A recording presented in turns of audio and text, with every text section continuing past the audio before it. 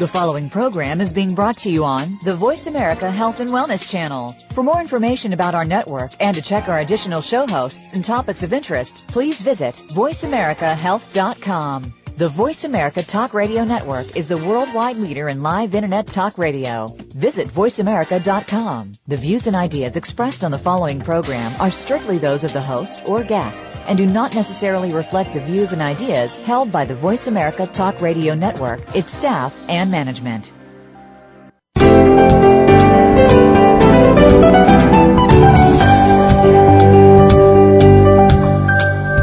Welcome to New Reflections with Dr. Adam Rubenstein. Skincare and plastic surgery are hot topics these days. Let Dr. Rubenstein answer your questions and explain what you'll want to look for in aesthetic products and cosmetic procedures. Get ready for a discussion about all things aesthetic. Now, live from Miami, Florida, American board-certified plastic surgeon, Dr. Adam Rubenstein. Welcome to New Reflections. We've got a good show for you this week. We had a show 2 weeks ago on surgical weight loss. We were talking about having a gastric bypass, a lap band surgery, a gastric sleeve. You learned all about those options. But there's a lot of people that can do well without going the step of having surgery. This week's show is called Drop the Knife, Medical Weight Loss. And we're going to be speaking with a panel of experts that can tell us all about some great ways to achieve weight loss without having to have surgery. Joining us this week are going to be Wendy Scinta. Dr. Wendy Scinta is board certified in family medicine and in bariatric medicine. She's going to speak to us about bariatric medicine and some of the ways that you might choose to help yourself lose some weight. Then after Dr. Scinta, we'll be joined by Dr. Craig Primack. Dr. Primack is board certified in internal medicine, pediatrics, and bariatric medicine. He'll add to that discussion about bariatric medicine, maybe talking a little bit about the very popular HCG diet. What's the story with that? We're going to learn about that in just a little while. And then rounding out the show, we have Jim White joining us, who is a registered dietitian and a health fitness expert. And he's going to add to the mix the idea of getting good diet and good exercise plans, where that role should be, what some of the best things you can do for yourself might be. And we're going to get into the whole discussion about weight loss. And why is weight loss such a popular topic? Well, we talked about this a couple of weeks ago. Over 60% of the population of the United States is overweight. In fact, going further, about half of those people, about 30% of the total population, are considered obese. Worse yet, almost 20%, almost one-fifth of our children in the United States are considered obese. This is a significant problem. It's something that people are really sensitive to, and for good reason. Obesity is one of the leading causes of death. When you look at all the things that obesity relates to, it probably is the leading cause of death, more so than smoking or other bad habits. When you group together all the things that obesity can lead to, things like high blood pressure, diabetes, asthma complications, all sorts of things that obesity can relate to. Now, weight loss is big business. When you look at how much money is spent on weight loss annually in the United States, it's approximately $58 billion.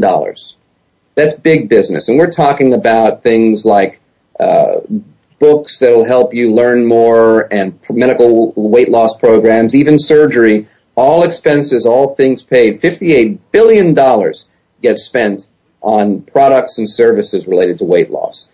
It's big business, but it's a big problem. So we're going to try today to talk to you about ways that you can help yourself lose the weight without having to go to the step of surgery. Let me bring my first guest on the air. I'd like to introduce Dr. Wendy Scinta. Dr. Scinta is board certified in family medicine and in bariatric medicine, and we're very happy to have her on the show. Dr. Scinta, welcome to New Reflections. Thank you, Adam. Thank you for having me.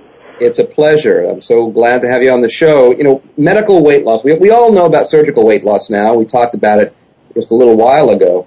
And it seems like a great option for some people, but I think even the surgeons agree, trying to lose the weight through more natural means without surgery is the better idea if you can manage it. What exactly is medical weight loss? So medical weight loss is a comprehensive approach to weight loss that involves medical monitoring, nutritional modification, exercise, and behavioral modification. And a good medical program is run by an obesity specialist, otherwise known as a bariatrician. So you consider yourself a bariatrician? So I'm a bariatrician, and one of your next guests, Dr. Primack, is as well. And we are doctors who specialize in the treatment of obesity and its related conditions. Usually we're board certified in another field. I'm a family practitioner as well. And then we get a second boarding in medical weight loss or bariatrics through the American Society of Bariatric Physicians or the American Board of Bariatric Physicians. So we really, I'm sorry. That's okay. I was going to say, this is an important thing. I mean, it's important. We're all about board certifications in this show. I'm a board-certified plastic surgeon, and we frequently talk about being properly certified. And what you're saying about the American Society of Bariatric Medicine is very important. You know, is this something that you really need to spend time learning about and specializing in? This isn't something that the average family doctor or internist might do well dabbling in, is it?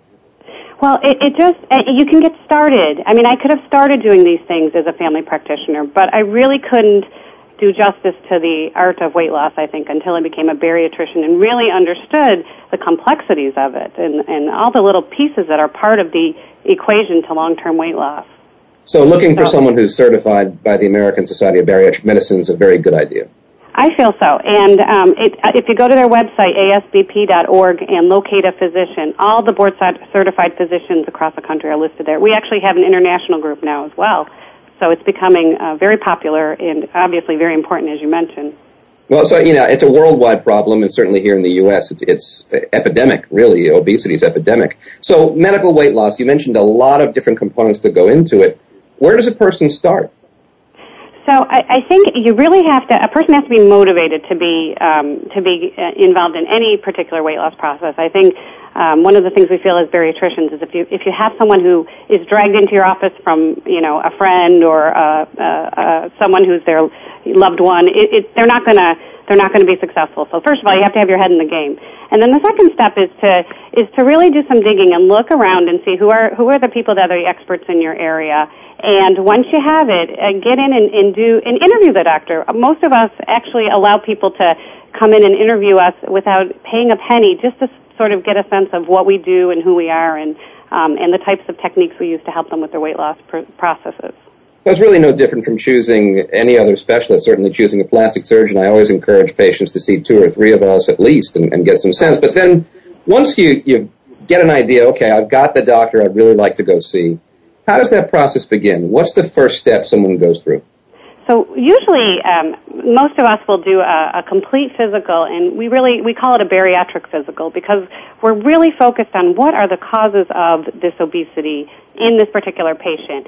And we look at it from all 4 of those arms we were talking about. The medical aspect, is there perhaps an underlying disease process here that we just have not gotten our fingers on through the medical field? And then also just what are the behavioral pieces that are part of the equation? Is there depression? Is there a history of abuse? That's huge in the obesity field.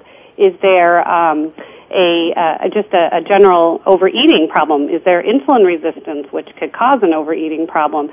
Do they just not know how to eat appropriately? And do they hate to exercise? Have they always hated to exercise? Do they over-exercise and under-eat? There's so many little pieces to the puzzle. But the very first step would be to get them in and come in and get that bariatric physical and then really start to put a plan together. We have equipment that we use that help us to determine not only how much weight should that person lose, but how fast they'll be able to lose it based on their metabolism. So you're going to get some really interesting scientific ways of showing the patient, here's how fast you'll lose and here's how much you need to lose.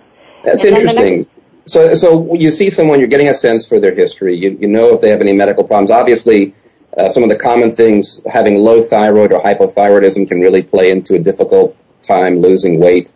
And there are other metabolic diseases that may slow things down or make it difficult for you to shed the pounds. And, the behavioral things you mentioned, depression being huge, as giving someone a lack of motivation to really lose the weight, all of that plays an important role. But then you're actually getting into physical qualities of the person. You can predict how fast they're going to lose the weight. And even, we all talk about goal weight. And these are kind of calculated norms. And I've always felt that you can't give a perfect weight given a certain height and general body frame across the board. I think everyone really is individual, and you might have someone who's just a real thick, heavy frame where at a weight that may be very healthy and good for them, they may be considered overweight. So how are you determining where someone should be? And I'm really intrigued. How do you figure out how fast they're going to get there? So we have two pieces of equipment that are paramount to bariatricians, and one is a body composition analysis. And basically, what that is, it's a scale that does sends a signal through the body and breaks the body up into fat, muscle, and water. So it's absolutely right what you said. A BMI is such a poor predictor of obesity because Arnold Schwarzenegger would have a huge BMI when he was in his greatest weightlifting times, and he would be considered probably, morbidly obese, but he just had a lot of muscle. And so you really have to look and see what is the fat percent and how many pounds of fat are there and how many pounds of fat do you need to actually get you to a healthy weight goal, because it's the fat that drives the disease, as you know. Right. And that's important for anyone listening. You can look this stuff up online, and you can calculate your BMI, or body mass index, and it's a rough estimate based upon height and your current weight and your gender, whether you're male or female. But that number is pretty arbitrary when you're looking from individual to individual. It certainly is ideal if you take a sample of the entire population across the board. It certainly would be great to have everyone at that weight and would be healthy, a healthy goal for everyone. But it may not be a realistic goal depending upon how you're built and how muscular or not you may be. So this is an important thing. Don't get caught up in the information you might find online and these quick calculations and these quick tools that give you some guidance, because it may be very frustrating for you. And that's one of the benefits to having a professional that specializes in bariatric medicine to guide you through this weight loss. Okay, so now we have some sense. By doing all the calculations, you get a much more accurate idea of what's going on by doing a body composition analysis. And so now you know where they stand. Right. How can you say how fast they're going to lose it? So we also do something called a resting calorimetry, and that's a little machine that you breathe into, and it actually determines your CO2 output, and based on that, it will determine what your resting metabolic rate is. And then through some calculations, we can say, okay, you're burning this many calories in a day, and if we put you on this caloric diet and you eat at this interval, then you should lose X pounds a week. Now, that's pretty amazing. So you get a sense and that's estimating really just based upon your normal everyday activity, because if you're taking a resting level, you're just extrapolating that through the time of the day. So if you add exercise into the mix, you may actually accelerate that. Right. So what I always do is I always shoot low. I'll say, here's the least you could lose. If you add some exercise to it and you still stay within your nutritional requirements, one problem that can happen is if you add too much, then you get hungrier and then you increase your caloric intake, and then the numbers don't make sense anymore. But add enough to keep yourself moving, burn some calories off, keep your hunger under control, and that will make it even better. It really is pretty incredible. So you can give someone a sense for where they should be personally and get some idea so they don't get frustrated how long it's going to take them to get to that point with realistic goals. So now we have the plan. How do you put the package together? Because you're not just sending them off with some sense, okay, go ahead and eat 1,200 calories a day and you're going to be great in 2 months. I mean, that's not really how it all goes, right? There's other pieces to the puzzle. Right. So I think the very first thing that we do when we'll see them for their physical, bring them for their follow-up, review their blood work. I very rarely don't have something that I need to treat, whether it's a vitamin D deficiency, which is very common in the obese population, or an undiagnosed prediabetes or insulin resistance. There's usually something there that requires treatment. So that's usually done in that first visit. Another thing, too, is something we do as bariatricians is let's look at the meds that patient is on, and is there something there that could be substituted with something that would be less weight gaining, or is there something that they have that is not being treated as effectively as it could with another modality? So going through the med list and really looking and seeing, working of course with their primary care doctor to make sure that their meds are optimally controlled for them to be successful at weight loss. And then once you have that done, you really sit down with them and say, in our case, I use meal replacements because I find them to be very helpful. Well, how much of this do you want to do from a nutrition standpoint that will require meal replacements, and how much do you want to do that is just regular old everyday food? The more real meal replacements you have, the easier it is to gain compliance. And so that's really a useful tool in the nutrition piece. So meal replacements, you're talking about things like nutrition bars or other types of supplement meals? Right. Supplement meals, again, they're medically monitored. Most of the ones that we use can only be sold by a physician or given to you by a physician. And they're really just a package of food to sustain you for 3 hours. That's the best way to think about it. And if I know that they burn X calories a day, I can say, okay, if I put you on this meal replacement diet and you get everything in, you should maintain your muscle mass, you should lose the excess fat, and you should lose this quickly. And so that is an element of the nutritional piece. Most of us have a nutritionist that will actually sit down with the patients, look at what they know, look at what they're interested in, and really form that plan. Yeah, I think we're going to get to that a little bit later in the show. I'm interested to see what Jim White has to say about the meal replacements and the role he thinks it might take, and maybe even just making great choices in the foods you eat. We're really getting into this now. We'll take a short commercial break. When we come back, we'll be joined by Dr. Craig Primack and really get further into this world of bariatric medicine and medical weight loss. So we'll be right back after this short break here on New Reflections.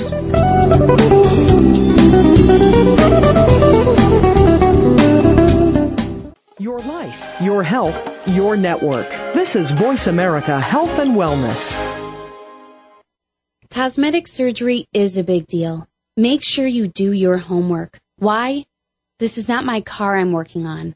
I may settle for an okay job on that, but I won't settle for anything less when it comes to my body. Do your homework. My doctor trained with world-renowned plastic surgeons. My doctor is a fully board-certified plastic surgeon. My doctor is an MD and on staff at several Florida hospitals. My doctor is an associate professor of surgery at a major university. My doctor is Adam Rubenstein. People pick a doctor based on trust. You can trust Dr. Rubenstein. He has the experience, knowledge, and artistic touch you're looking for. Call 305-792-7575. That's 305-792-7575. Call today for a free consultation. Dr. Adam Rubenstein, Turnberry Plastic Surgery at Biscayne Boulevard in the William Lehman Causeway, where medicine meets artistry. My doctor is Adam Rubenstein. Are you ready to grow your business? Listen for the Independent Business Owner Show with your coach, Rick Corrado. This entertaining talk radio program will bring you the tools to help increase your business. You'll learn sales success, time management, lead generation, business development, life balance, and much more. Rick Corrado is here to help you take your business to the next level. Listen for the Independent Business Owner Show, heard live every Monday morning at 11 a.m. Eastern Time, 8 a.m. Pacific on the Voice America Business Network. Your life, your health, your network. You're listening to Voice America Health and Wellness.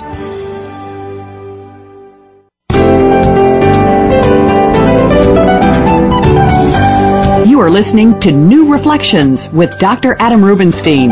If you have a question or comment for the host or this week's guests, please call 1-866-472-5792. Again, that's 1-866-472-5792. You can also send an email to info@dr-rubenstein.com.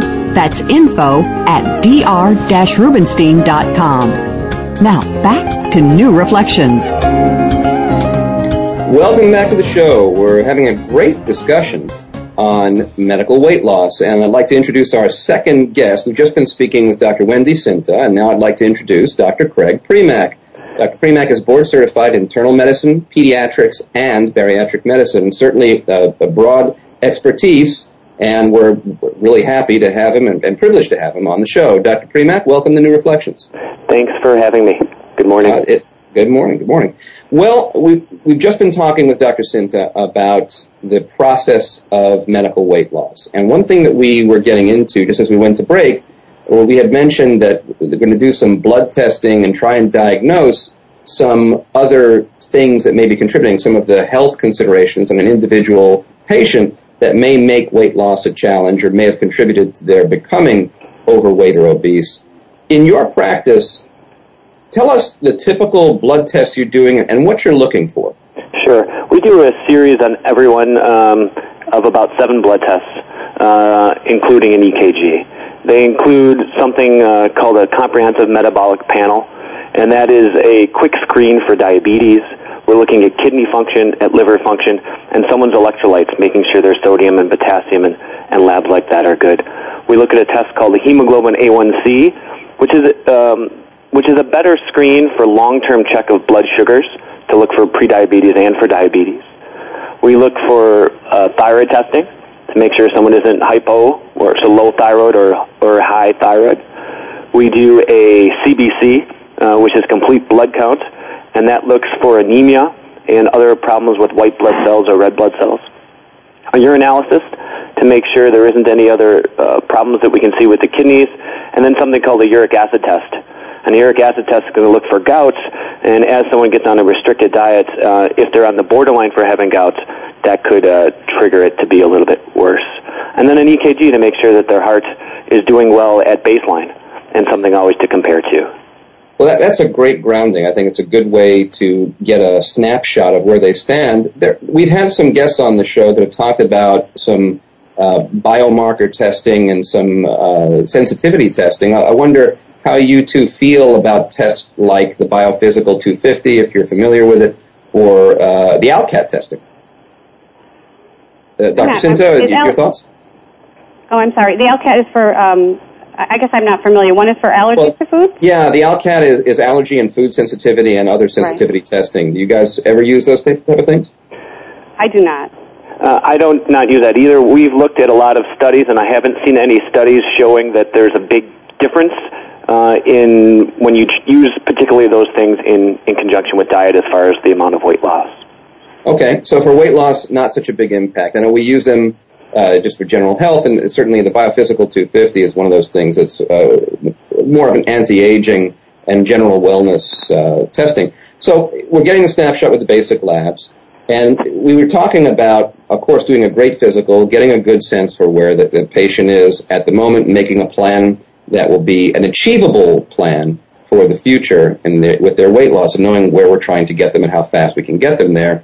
But we were talking about meal replacements and trying to get them on some sort of an exercise plan to help complement just their daily caloric consumption. And what we haven't gotten to are pharmacologic or medication additives. Do you use medications in your practice, Dr. Primack? Yes, we sure do. You know, I think of medicines in 2 levels. One is to make sure that the medicines you're on are not causing any problems, and the other is to see if there are other medications, if you need them, that would help you to help take and or keep the weight off. So yes. Okay, so obviously analyzing their medications is something we talked about earlier, but now when we're thinking about adding medications to their regimen, what type of medications are you thinking about? There is a whole slew. There are some that we call the appetite suppressants. Many of them have been around since the 1950s, and that include phentermine and diethylpropion. Those are really called the stimulant medicines. There are some people who use metformin.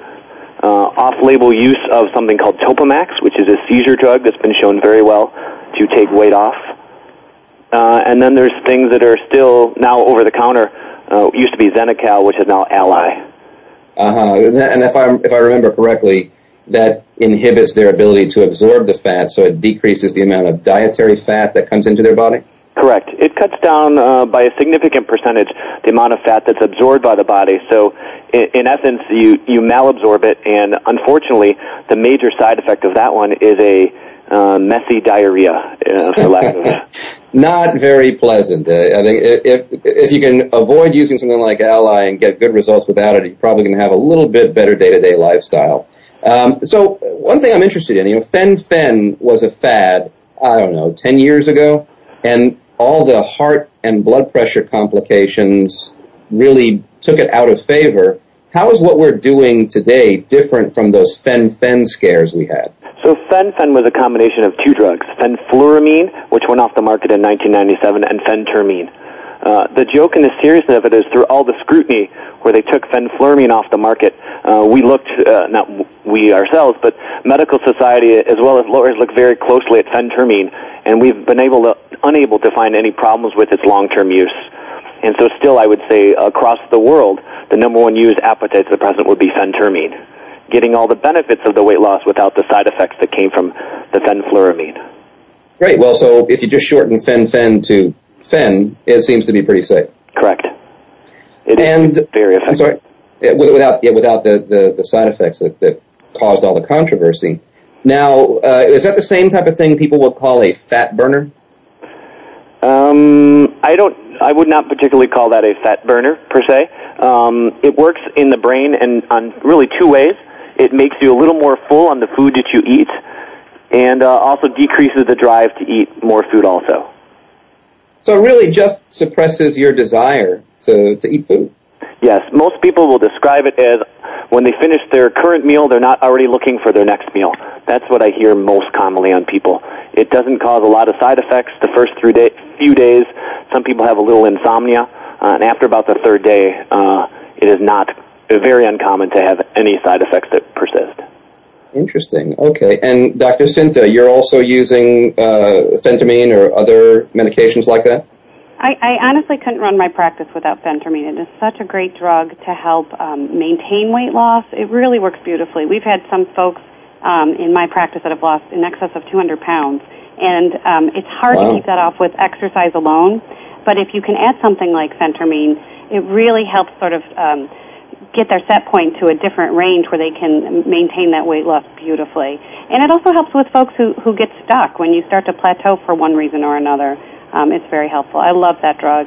Diethylpropion is a shorter acting version of phentermine, and it's nice for people who just have a specific 4 to 6 hour window where they're having issues. I use that as well. I really like Topamax, which is one of the drugs Dr. Primack mentioned, which has been very well studied in binge eating disorder. And you see binge eating disorder quite commonly in obesity.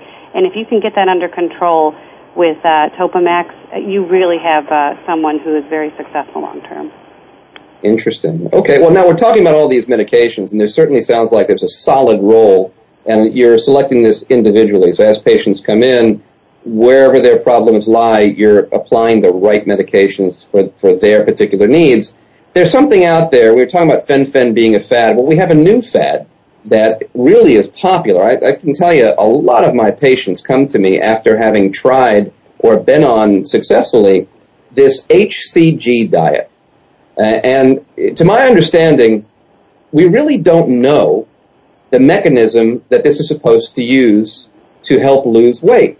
And patients ask me, Doc, should I try that HCG diet to try and lose weight before surgery or what have you? And I can't really recommend it. I don't recommend against it. I said, look, we don't know enough about it. I think the jury is out. I wouldn't want my family members using it because the part of the jury being out is we don't know what the long-term side effects may be. Dr. Primack, I understand this is something that's near and dear to you.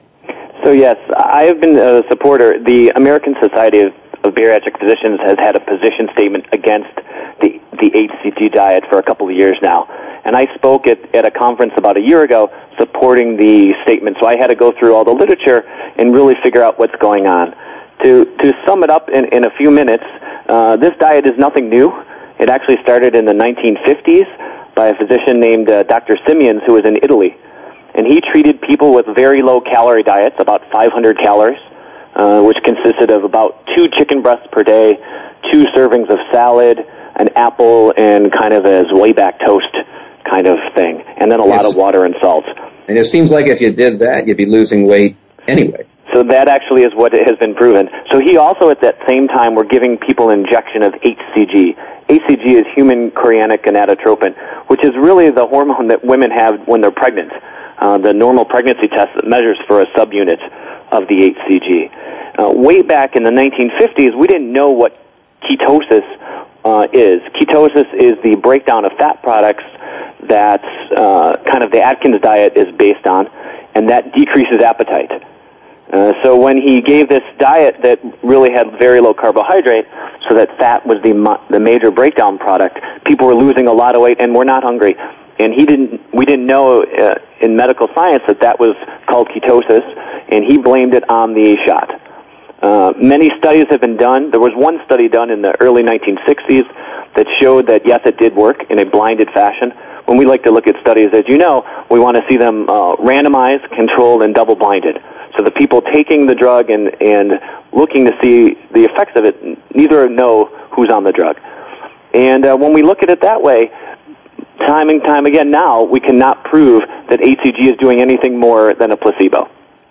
So just a starvation diet was the initial effect, the initial program that someone was put on. It really probably was the reason they lost weight. HCG got linked to it. And so now since the 60s, HCG has been around, and even to this point, with modern literature, we don't have any evidence that the HCG is, in fact, doing anything. Correct. It's been studied at least 14 times in a great way since the 1960s, and none of them have proven the HCG is doing anything more than the low-calorie diet. So actually in 1974, the Food and Drug Administration came out and said, if you're going to use HCG for weight loss, your patients have to sign a waiver saying that we don't think it's anything more than placebo.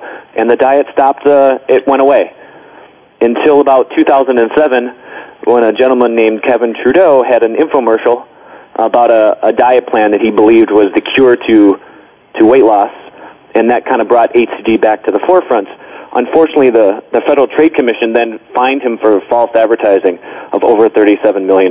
But well, you know, we've had a couple of discussions on this show. We had a discussion about fraudulent advertising. We talked about the lifestyle lift on a 2-part episode that we did. So certainly my listeners are familiar with the power of advertising and marketing and how it can really make something that might not be true seem like common knowledge. And, you know, and we see it all over. I'm sure you have it in your town. HCG billboards everywhere. Yeah, HCG is the biggest fad diet right now. Even so, all those other studies were done on the injected form of HCG. There has actually been 0 studies published on the oral form of HCG. And when you really talk to people who know about absorption, we don't even think that if you took HCG orally, the molecule was small enough to get into the bloodstream as it is. So, yeah, pure placebo. But hey, you know, if someone gives it a whirl and they think it works for them, as far as I'm concerned, that's just as good as any other method, as long as you're getting to your goal. But I certainly, as a doctor, and from what it sounds like today on the show, it's not something to be medically recommended. No, we wouldn't medically recommend it. And I would tell you, I probably would see about 30 or 40% of my patients in the last year have been on that diet. And the common theme is, yes, I've lost 20 or 30 pounds, and I've gained back 20 or 30 pounds plus interest, which is the going theme. Yeah, it's just hard to maintain when you get the initial boost, I guess, from the placebo effect, thinking it's going to be working for you, and then away it goes when reality finally catches up. We're going to take a quick break, and when we come back, we're going to continue our discussion about medical weight loss and get into a few more questions relating to how you can lose weight without having surgery. Join us in just a few minutes here on New Reflections.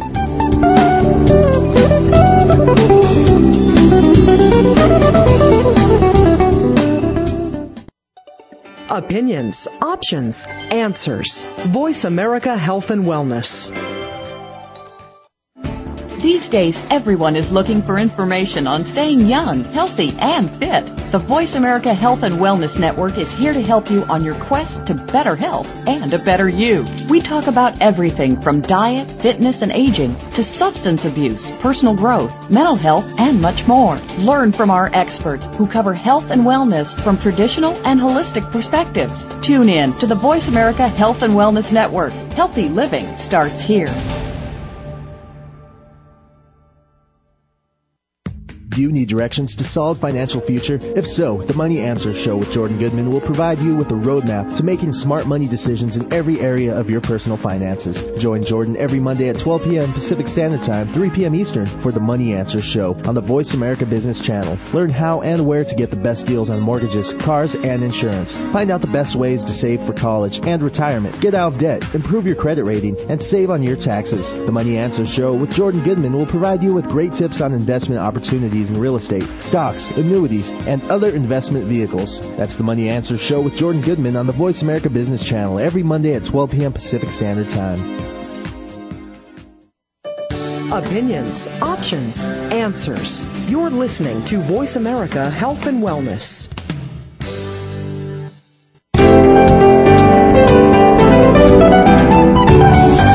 You are listening to New Reflections with Dr. Adam Rubenstein. If you have a question or comment for the host or this week's guests, please call 1-866-472-5792. Again, that's 1-866-472-5792. You can also send an email to info@dr-rubenstein.com. That's info@dr-rubenstein.com. Now, back to New Reflections. Well, welcome back to the show. We've been talking this week on New Reflections with Dr. Wendy Scinta and Dr. Craig Primack. They are both experts in bariatric medicine, helping hundreds, if not thousands, of people shed thousands of pounds and doing it without surgery. Now, speaking of surgery, one thing we haven't talked about is there a point where you look at someone and say that, gee, maybe you ought to consider having surgery? Dr. Primack, when do you think there's a role for surgery? There is a role to at least discuss surgery, I think, when someone has about 150 pounds or more to lose. That being said, surgery in conjunction with medical weight loss at that point is probably the better thing. We are seeing more and more people who've had both the Roux-en-Y, what we call the gastric bypass, or the lap band, who have not lost all of the weight that they need to lose or wanted to lose, and so that we're adding medical weight loss on top of that. Interesting. Yeah, because, when people go for surgical weight loss, there is a component that should be medical monitoring and, in some cases, I guess, some pharmacologic support.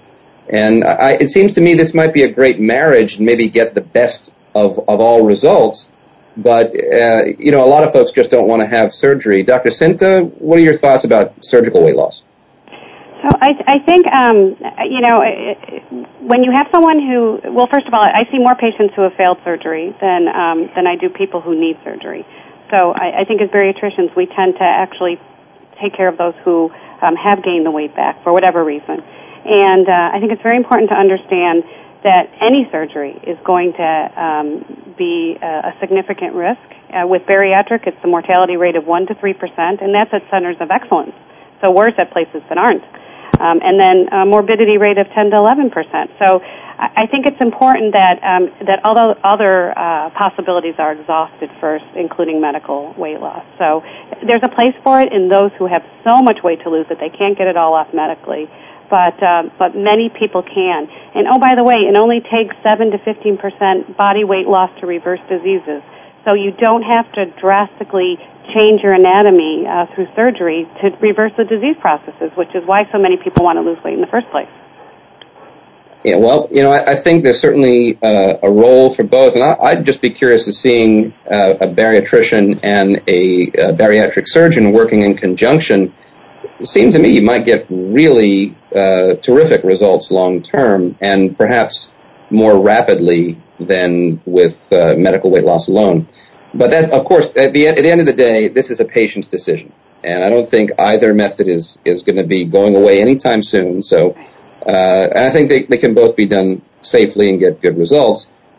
I think you're right. If you can get this done medically, if that's an option that sounds good to a patient, it probably is a good first step before jumping into the operating room. But you were talking about the importance of making changes. During the break we were talking a little bit about this, and I think, Dr. Scinta, you made the comment, or it might have been you, Dr. Primack, that getting surgery doesn't change things in the brain. And we were talking about making lifestyle changes, because you can have the operation, and Dr. Scinta, you mentioned you see a lot of people that failed surgery, simply because the behavioral aspect of their life hasn't changed. That they continue to try and overeat or try and eat frequently, perhaps too frequently, even though they have the smaller capacity each meal, they still get the calories in one way or another, and these other habits that have led to their obesity in the first place, perhaps living a very sedentary lifestyle, etc., haven't gone away. That's an important bit, and to speak about that, I've got our next guest. I'd like to introduce him. Jim White is a registered dietitian, and he's a health fitness specialist. He happens to be the nutrition advisor for Men's Fitness magazine, and I'd like to welcome to the show. Jim, welcome to New Reflections. How you doing, Dr. Robinson? Thanks for having me on the show. It's a pleasure to have you. Now, if you've been listening to the first part of the show, the early part of the show, we talked about medical ways to help reduce weight. And your role in people's lives when you're counseling them and helping them is to try and help them make those changes in their lifestyle, to choose the right foods, to choose better eating patterns, and to help add a component of exercise that'll get them from where they are to where they want to be.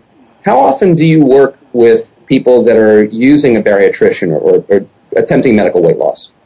Quite often. I mean, even this week I've had a client talk about bariatric surgery, and I definitely think there's a time and a place for it. We've taken pre-operations and post-operations, and you guys were talking about the behavioral modifications. I had a client probably around 2 months ago that had bariatrics. She lost 150 pounds, and she gained all of it back. She was eating small portions, but she was eating 26 servings a day. She got around the aspect of the actual, small eatings, and didn't acquire any of the dumping syndromes and things like that. But I definitely think the power of nutrition, and that's where I really handle people pre-surgery and getting them. We've seen miracles happen from nutrition and exercise alone, but it definitely it starts with psychological aspects. Yeah, no question. And in talking about the things that we're talking about today with the medical weight loss, using things like phentermine and meal replacements, do you see your clients using these medical adjuncts to help them get to their goal? We do with some of our clients, especially if they come from any hospitals.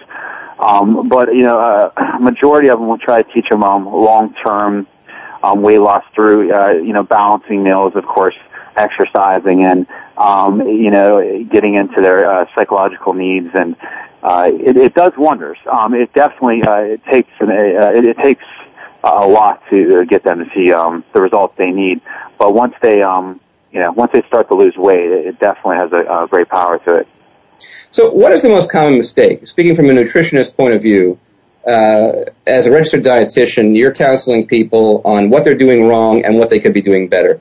When you see these clients, what is the most common mistake that you see in people's dietary choices?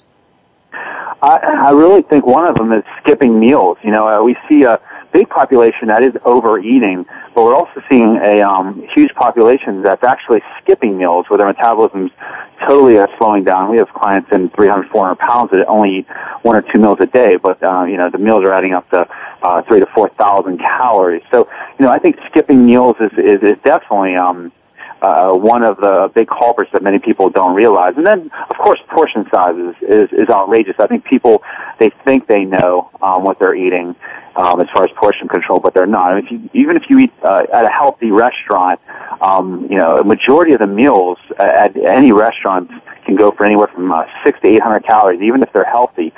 So, I think the combination of lack of portion control and eating out, eating on the run are definitely a few of the big ones.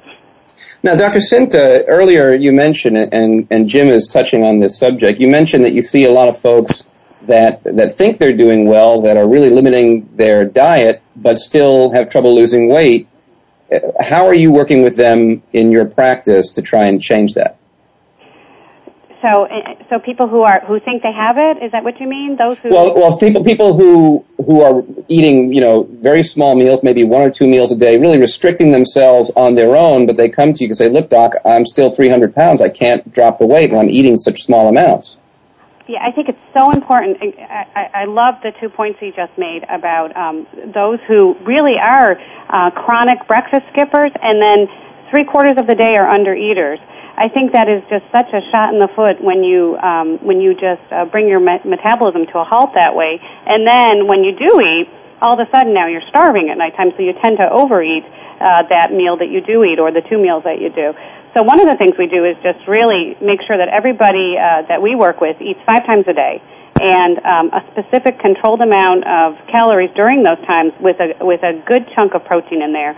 During the low-fat days, we really went high-carb, and now we've got to bring protein back, I think, to the forefront again so that we can use it to help us with satiety. So I think that's a huge component there. from a nutritional standpoint. So, Jim, how do you feel about that? The 5 meals a day, is that what you're recommending for your clients?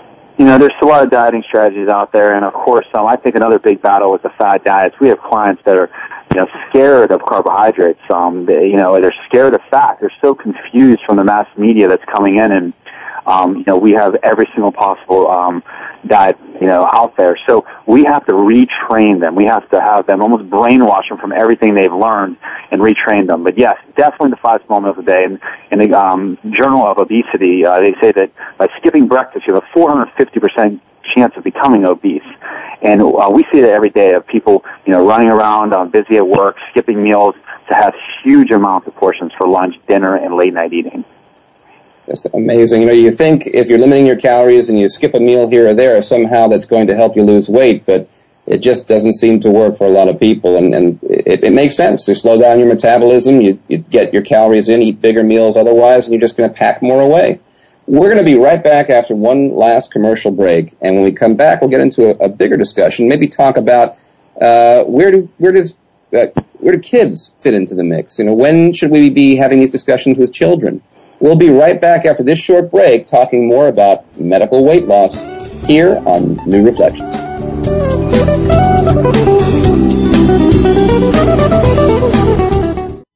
Real Life Solutions. Voice America Health and Wellness. Cosmetic surgery is a big deal. If you need a coronary bypass procedure, you probably want someone you trust and not the biggest bargain in town. You might get more than you bargained for. This is your face and body we're talking about. Do your homework. My Doctor trained with world-renowned plastic surgeons. My Doctor is a fully board-certified plastic surgeon. My Doctor is an MD and on staff at several Florida hospitals. My Doctor is an associate professor of surgery at a major university. My Doctor is Adam Rubenstein. People pick a doctor based on trust, and you can trust Dr. Rubenstein. He has the experience, knowledge, and artistic touch you're looking for. Call 305-792-7575. Call today for a free consultation in a multilingual office. That's 305-792-7575. Dr. Adam Rubenstein, Turnberry Plastic Surgery at Biscayne Boulevard and the William Lehman Causeway, where medicine meets artistry. My Doctor is Adam Rubenstein. Opinions, options, answers. You're listening to Voice America Health and Wellness.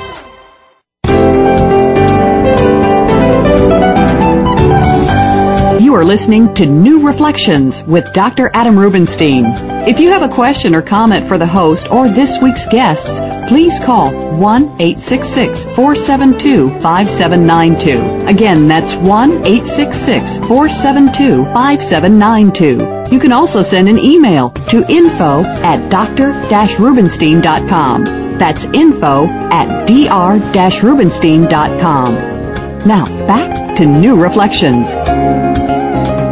Welcome back to the show. We're having a great discussion about medical weight loss, and we've been speaking with Dr. Craig Primack and Dr. Wendy Scinta, both bariatricians specializing in medical weight loss, and we just introduced Jim White, who's a registered dietitian and an expert in health fitness.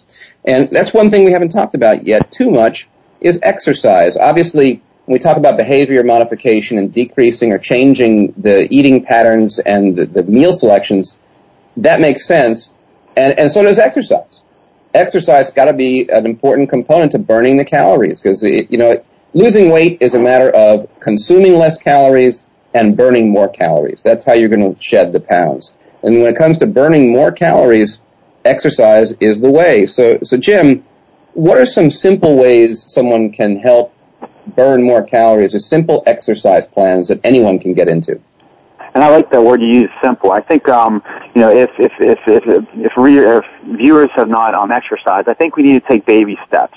Just exercising 30 minutes a day, whether it's walking, whether it's light jogging, dancing, yoga, Pilates, weight training. Find anything that's going to get you moving and do that. And if you can only do 10 minutes for a day, start off with that and gradually increase. It's funny, we always talk about nutrition as being 80%. It's very important, which it is. But exercise really gets you in the mood of weight loss. It really gets you excited. It increases those endorphins. It gets you more motivated. and that's a big part of the piece that could solve the obesity problem. Well, what would you say about someone who does a lot of walking at work? Someone who maybe walks from building to building frequently, or, in my office, I've got this long hallway, goes back and forth, and I must walk that, 50, 60 times a day, going back and forth seeing patients. Is that a realistic addition to burning calories, or are people fooling themselves and saying, hey, I walk a lot for work? Well, let's face it. An hour of walking burns about 300 calories, so we can have that food for thought. We can eat 300 calories so much easier. But, it's a great start. Any little bit helps. Just by exercising, and burning additional 100 calories, 200 calories a day, you can lose up to 10 pounds in a year.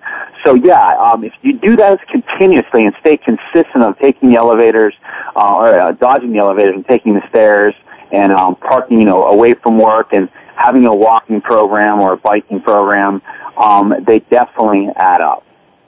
All right, so simple starts and gradually increasing, that makes a lot of sense. But now, speaking of simple starts, this problem doesn't start when you become an adult. Now, certainly, you all have patients that perhaps started gaining weight later in life.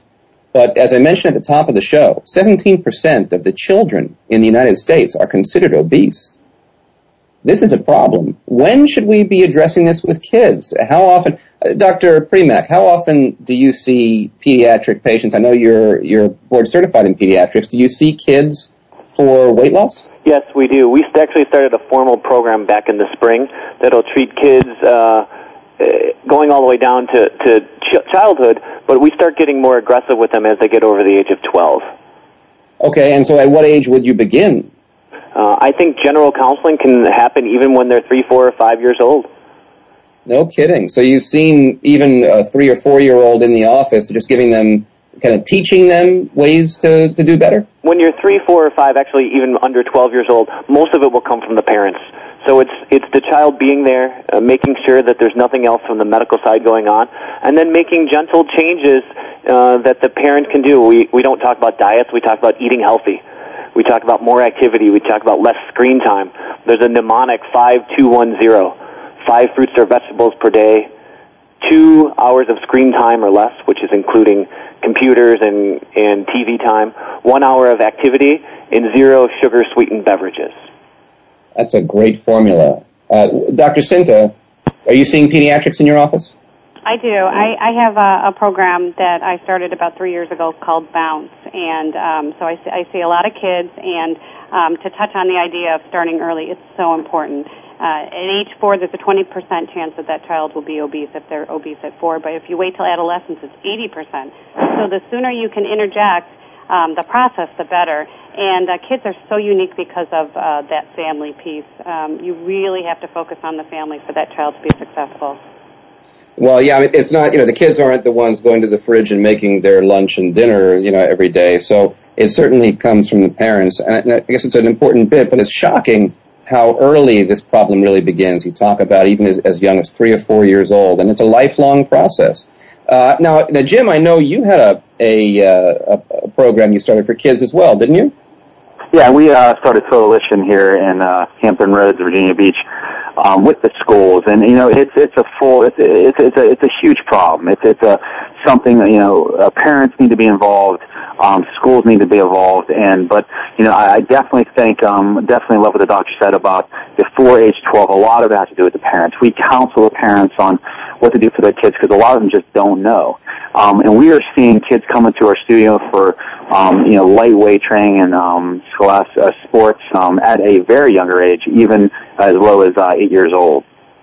No kidding. Even starting in sports training with the aspirations of getting into college and the pros, perhaps, even at that young age?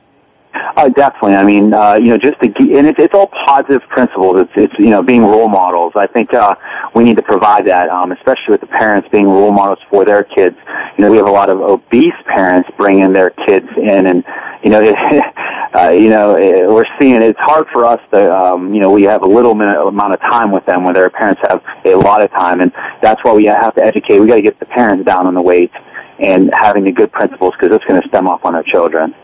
Well, yeah, I think we all agree that it definitely starts in childhood, and for any of the parents out there that may be listening, make sure if you take care of your kids, you're the one setting their meals, you're the one showing them the habits, and try and instill good habits, keep them active, because activity levels in kids with the sports programs in schools being cut are just getting lower and lower. So it's a very important thing to try and instill, and we can really improve things in the United States if we take an active role. Now, we've had a great discussion about all the different options, but I'm sure people out there are wondering, this all sounds great, but what is it going to cost? So, Dr. Scinta, give us an average idea in your practice. Someone comes to you for the initial consultation. What's that consultation cost with, all the labs and tests involved? And what is it going to cost to continue on the program? So it really depends. With children, because you're spending more time counseling and less time being as active with, the actual manipulation of the diet and things like that, most of my kids' programs, I see them usually every 2 weeks initially and then every month, and I can do that for about $150 a month. So, and now we're starting to get better coverage of this through insurance. With my adults, the blood work goes underneath their codes, and so the blood work is generally covered by insurance companies, so that doesn't tend to be an issue with people with insurance. I think that the issue is just getting the larger package covered, but I think we're making headway on that as well. The Medicare now is talking about covering intensive obesity counseling, which is huge. So, but the average cost for me, the initial physical, somewhere around $500. And then if you do full meal replacements, it can be short-term pretty expensive, but it's all the food. It's $150 a week on average with the classes and everything else. And if you do something all food-based, it can be as little as $150 a month. So it really depends on how much of the food we're going to be including. But I tell my patients, you're not grocery shopping. You're reversing all these expensive comorbidities, and we will rally the insurance companies to make sure that they cover for you. Sure, and it's an investment in yourself. And Dr. Primack, does that sound pretty much in the ballpark for you? We do. We don't, probably the best thing to say is we don't run a package, and each person is individual. So your first visit is somewhere about $200, and then it's about $50 a visit after that. And well, the investments in medications, and if they're using meal replacements, what's the average, say, monthly outlay for your average patient? Well, many people are on multiple medicines that we stop right away. So many people are actually saving money. Even if they use a full meal replacement plan, they're probably spending about $15 or $16 a day in food that way, where if the average person eats lunch out for about $10 and has their Starbucks a day for $4 or $5, they're actually potentially saving money on a weekly basis. Yeah, fair point.